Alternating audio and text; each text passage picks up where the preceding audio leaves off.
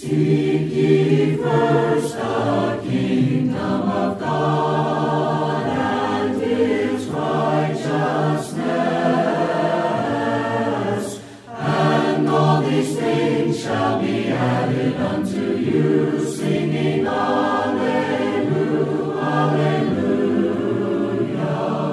Welcome to the Go and Teach Bible Study program presented by the Monte Vista Church of Christ in Phoenix, Arizona. We want to thank you for joining us today as we examine the truth of God's Word and the answers it holds to life's most important questions. If you have questions about this lesson or would like to study further, please contact us at montevistacoc.com. Now let's open our Bibles and study God's Word together. Thank you for joining me on the Go and Teach radio program. My name is Ryan Goodwin. I preach for the Monte Vista Church of Christ here in Phoenix, Arizona. If there's anything at all that we studied together on our program today that you'd like to learn more about, then please reach out to our congregation, and we would love to sit down and have a Bible study with you. Just plain, simple Bible truths. So if you've got a Bible handy right now, open up to the book of Job in the Old Testament. That's right before the book of Psalms. And in Job chapter 19 and verse 25, consider with me one of the truly great and powerful verses out of this amazing book. In Job 19 verse 25 it says, "And as for me, I know that my Redeemer lives, and at the last he will take his stand on the earth." Now before we get into that verse, we'll introduce our program with this thought. The problem of pain is a problem of universal concern. Pain and suffering touch everybody sooner or later. And the problem of pain is more than just some philosophical question. When suffering enters our lives, we cry out for relief. We beg for an answer, for an explanation of some kind. Why are we suffering? What's the purpose behind it? What's the ultimate meaning behind it? Did I do something wrong? Did I do something to warrant this punishment? Maybe, what could I have done differently to prevent it? Whether it's the tragic death of a child, or losing your career, a house burning down, or an illness that you don't have a whole lot of hope of recovering from. No matter what it is, these and other horrible things, other hardships can rip our lives apart. They can destroy us, tear us down. And when they do, it's not like we get to have some personal explanation from God. He's not just going to call us on the phone or shoot us an email and say, hey, that thing you're going through right now, this is its ultimate purpose, or this is where it's going. Or 10 years from now, you'll look back on it and be grateful that you went through all of it because it produced something good in your life. We don't get to have that personal explanation from God. So, faced with the agony, more than a few people leave their faith. After all, how can a God who claims to be so good, or at least that we claim is good, possibly exist if all of these atrocities are allowed to happen to me? And there is no book in the Bible that speaks to unexplained suffering any more than the book of Job. And there's probably no other verse in the book of Job that speaks to the issue more powerfully than the context of Job chapter 19. Now let's read a few verses here. I know we've already read verse 25, the primary text for the day, but let's expand it out to its greater context. We're told back in Job chapter 1 that Job was a blameless, upright, God-fearing person who turned his heart away from evil. He had a lot of wealth. He had a healthy family. He had everything that you would consider to accompany a comfortable life in his time period. But in an exchange that is both incredibly revealing and oddly mystifying, Satan challenges God about Job. Satan believes that Job is only good, that Job only honors God because he has stuff, because he has health, physical health, and his children are healthy, and he has possessions and incredible wealth, because God has created a hedge around him, a safety net around him. Then obviously Job is going to believe in God and be faithful to him. But if God takes all the stuff away, Job would deny God in a heartbeat. That's Satan's challenge. And so God gives Satan permission to do with Job as he sees fit, except you can't kill him. So as we read in chapter 1 and chapter 2, we find out just how far Satan was willing to take that, or how far he was very excited to take that. Job loses his family. He loses all of his wealth, all of his possessions. He even loses his physical health to the point that he becomes sickly and covered in oozing boils. At the very sight of him, Job's wife tells him, "Why not deny God? Why are you putting up with this? Why do you still hold fast to your integrity? Curse God and die," she says in chapter 2 and verse 9. But how could Job do that? How could Job curse God and die? God had given him all of the great blessings of his life, his earthly possessions and his physical health. So why would it be unfair for God to take those very same things back? Job goes on to say specifically in verse 10, "Shall we indeed accept good from God and not accept adversity?" And in all of this, Job did not sin with his lips.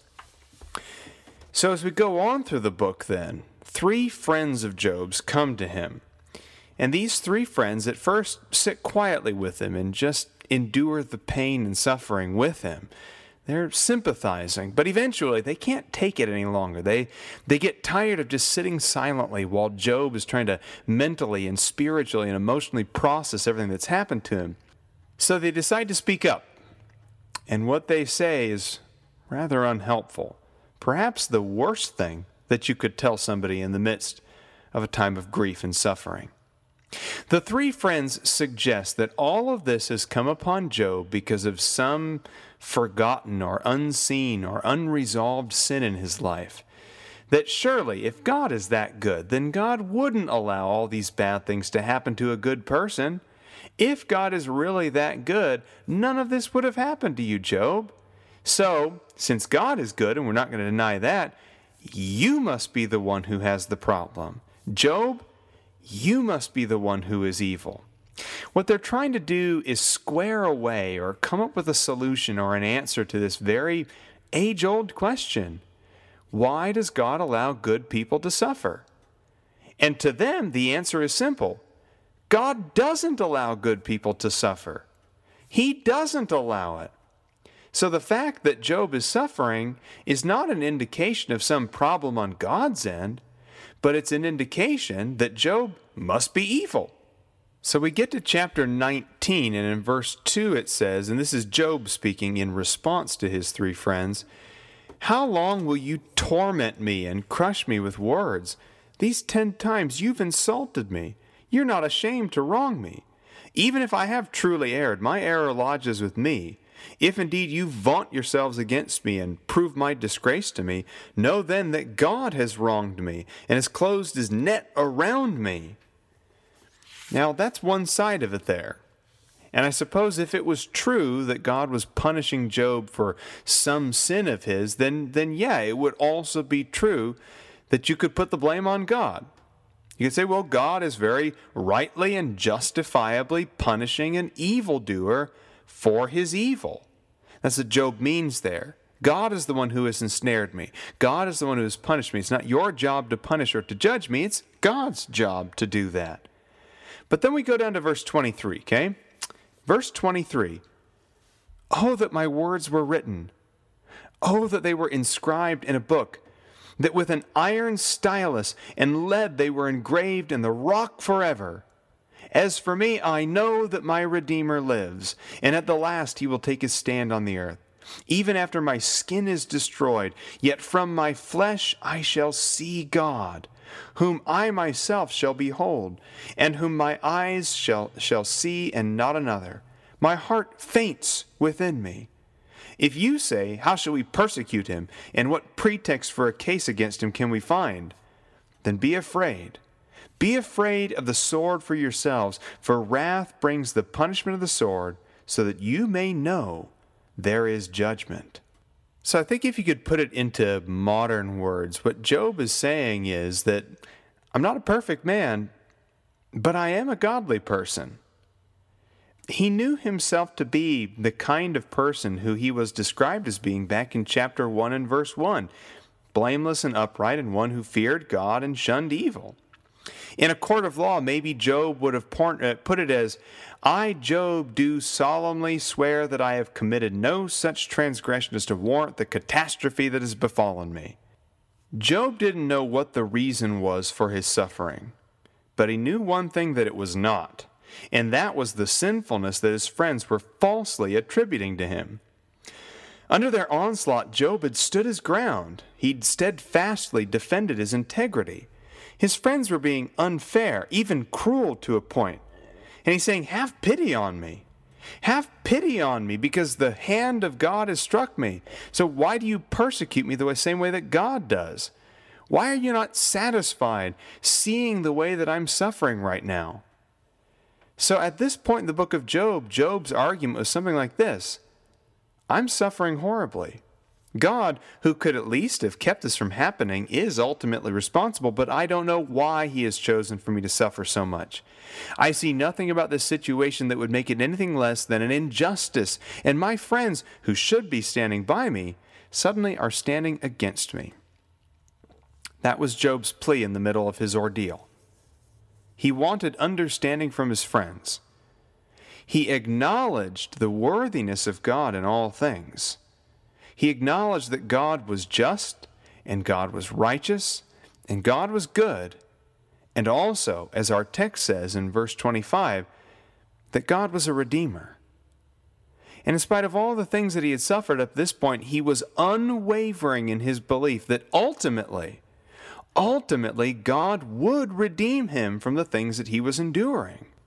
Now let's stop and take a few minutes to think about what the word redeemer really means. I mean, it's a word that we throw around a lot, especially in religious circles, but do we really know what the background behind a redeemer is?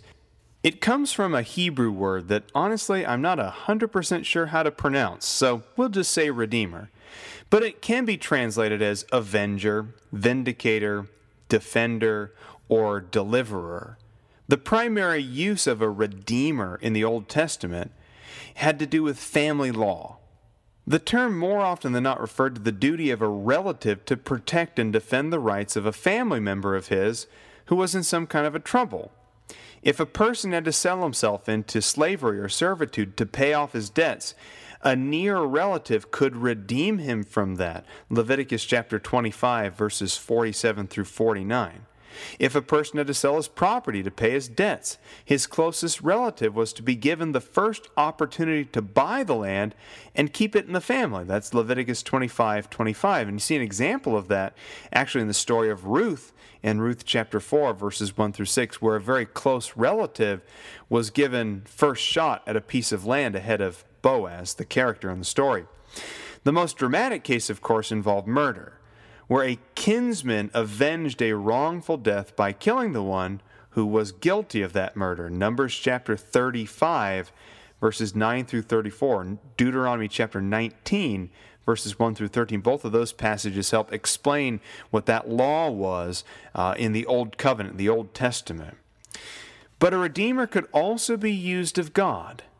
It wasn't just limited to some legal practice that they were supposed to have, or some custom they were supposed to keep, or a human being who could come and redeem you from a difficult situation or from a debt of some kind. It could also be used of God. In Isaiah 49, verse 26, God said to his people, I will feed those who oppress you with their own flesh. They shall be drunk with their own blood as with sweet wine. All flesh shall know that I, the Lord, am your Savior and your Redeemer, the mighty one of Jacob. In Jeremiah chapter 50, verses 33 and 34, this hope was given to those who were facing captivity in Babylon. Thus says the Lord of hosts, the children of Israel were oppressed, along with the children of Judah. All who took them captive have held them fast. They have refused to let them go. Their Redeemer is strong. The Lord of hosts is his name. He will thoroughly plead their case, that he may give rest to the land and disquiet the inhabitants of Babylon. But probably the nearest parallel to Job 19:25 is Psalm 19, verse 14, where the writer, David, prayed this: "Let the words of my mouth and the meditation of my heart be acceptable in your sight, O Lord, my strength and my Redeemer." So when you look at all these passages, the common idea is that of deliverance from trouble, being rescued, set free from a bondage of some kind. Now, sometimes the Redeemer was an earthly kinsman. Sometimes it's God. Sometimes a price had to be paid and sometimes it didn't. But the essential idea is that a Redeemer comes to the aid of a loved one and solves the particular problem that has arisen. And here in Job 19, Job is saying, I still believe in my Redeemer. I've lost everything. All of my possessions and my wealth. I've lost my children. My wife can't stand me. And I've even lost my physical health. The only thing I have left is my breath. The breath passing between my lips and sustaining my physical life. And with that breath, Job is saying, I still believe in my Redeemer. But here's the trouble we have to deal with. Job does acknowledge that at its root, all of his suffering must have to do with God somehow. That God must have brought some of this on him, or at least that God allowed these things to happen to him. God either caused it or stood on the sidelines while it was happening.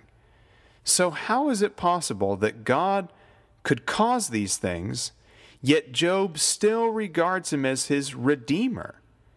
Having laid the responsibility for his suffering at God's feet, and we read that in chapter 19, verses 1 through 22, all of the text leading up to our text for the day, what sense does it make for Job to look to the same God for his ultimate vindication?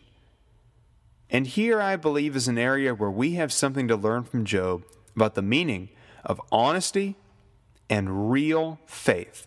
First of all, 2 points here. First of all, real faith is neither blind faith nor wishful thinking. It is based on solid evidence. Job's confidence in God was founded on the past words and deeds by which God had proven his trustworthiness. He looked to precedent to prove what he knew to be true about God, not only in Job's own personal past, but in the entire past of human history. At the end of the book, Job will say to God that prior to all this suffering, he had heard of you by the hearing of the ear. That's chapter 42, verse 5. So his faith in God was based on the testimony of witnesses to God's past words and deeds. He knew who God was based on what God did. But second, with such a faith based in reliable testimony and witness, Job could look beyond the confusing circumstances of right now and see his life from a bigger picture point of view. And that's a great point, that we don't always understand why we're suffering right now because we're suffering right now. The very fact that we're suffering kind of blinds us to the logic and the reason and the perspective that we need to have to see the big picture. We are most occupied with what we're facing at the moment. And I'll give you just a good example here, just basic survival instincts, right? If your car breaks down in the middle of nowhere, what's your primary concern? Is your primary concern going to be, I forgot to turn the lights off back at home? No, that's not really what you're worried about right now. Your primary concern is, do I have water? Well, here in Arizona at least, where it's 110 degrees all the time, but do I have water? Is my cell phone battery charged? Can I call for help? Do I have a flat tire and the means to repair it or replace it somehow? Those are your main concerns. And you're not thinking about some project that's due next week at your job. You're not worried about whether it's a new episode or a rerun of your favorite program tonight on TV. You are worried about the thing right now that's facing you. So while we're suffering, we become quite naturally preoccupied with that suffering, distracted by it, even consumed by it. And we don't always have the logic at our disposal. We don't always have a cool head about things. We don't always have the perspective to calm down and say, okay, so I'm suffering right now. The here and now hurts. But all of this is part of a bigger picture. Maybe another way of explaining it is this. At night, there is no immediate compelling evidence that something like daylight exists. But it would be a fool who quit believing in daylight just because there was no evidence of daylight at nighttime. When it's dark, an unbeliever might say, "Where is the evidence now that daylight exists?" And a believer would have no answer to that question, at least at the moment. But what about past evidence? Past evidence doesn't suddenly cease to exist when a moment arrives containing questions that we can't answer right then and there. So in the nighttime, maybe the believer in daylight can't point to something that's all around them right then and right there and say, "But see, this is what daylight is," or "Here's daylight," or "Let me explain it like this." All they can do is say, well, every day there's daylight. And at some point that daylight ceases to be and it becomes nighttime. And eventually, every single night, the night gives way to daylight again. All I can do is look to precedent. All I can do is look to the past. And so it is with Job. At the moment, Job has no explanation. He doesn't know why he's suffering. He doesn't know why he's hurting. He doesn't know why God has either allowed or caused all of these things to happen to him. But he's so confident in God's past, of God's past righteousness, of God's past trustworthiness, of God's past goodness and mercy and loving kindness. He's so confident in how God has always shown himself to be in the past that he believes that eventually God will show that same quality to Job in the future. Job declared his faith in God as his Redeemer at a time when he was anguished and uncertain about many things. Yet his honesty proved to be his salvation. He was too honest to renege on what he knew about God. He hadn't a clue why he'd been hurt so badly right now, but he was certain that there will be an ultimate vindication of goodness and truth. As to the specifics, he knew fewer of the details than we do with our fuller revelation of God. But whatever details he may not have understood, Job had a vice grip on one thing. God was God, and God would do what was right, sooner or later. That's what he means here in the second half of the verse. And at the last he will take his stand on the earth. My friends, I don't always understand what God is up to behind the scenes. I don't understand always why he allows certain things to happen or causes certain things to happen. But at the last, he will take his stand. And that might take a long time, too. At the last might be at the last of your life. At the last might mean at the last of time, when all is finally said and done. You know, while we're in the midst of this life, we don't always have the luxury of knowing exactly how things are going to turn out. And it might take until you get to heaven to see the fuller revelation. And it might take until you get to heaven to finally see the reward of the choices that you've made and the mercy that's been shown to you. Okay, we might go through life and we might never see a physical reward for doing what is right. In fact, in the gospel, Jesus actually promises the opposite. He talks about persecution in the Beatitudes, how blessed are you when men persecute you and cast insults at you.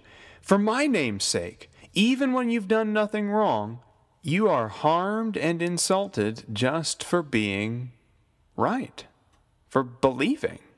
So it all goes back to perspective, doesn't it? I have to realize that my reward isn't here, that my treasure can't be laid up on earth where moth and rust destroy and where thieves break in and steal. I have to lay up treasures in heaven and understand that I'll finally see that reward not in this life, but in the next one. Now, if you're not a Christian, you really ought to be. You need to consider the words of the gospel, as Jesus says in Mark 16, verse 16, "He who believes and is baptized shall be saved, but he who does not believe shall be condemned."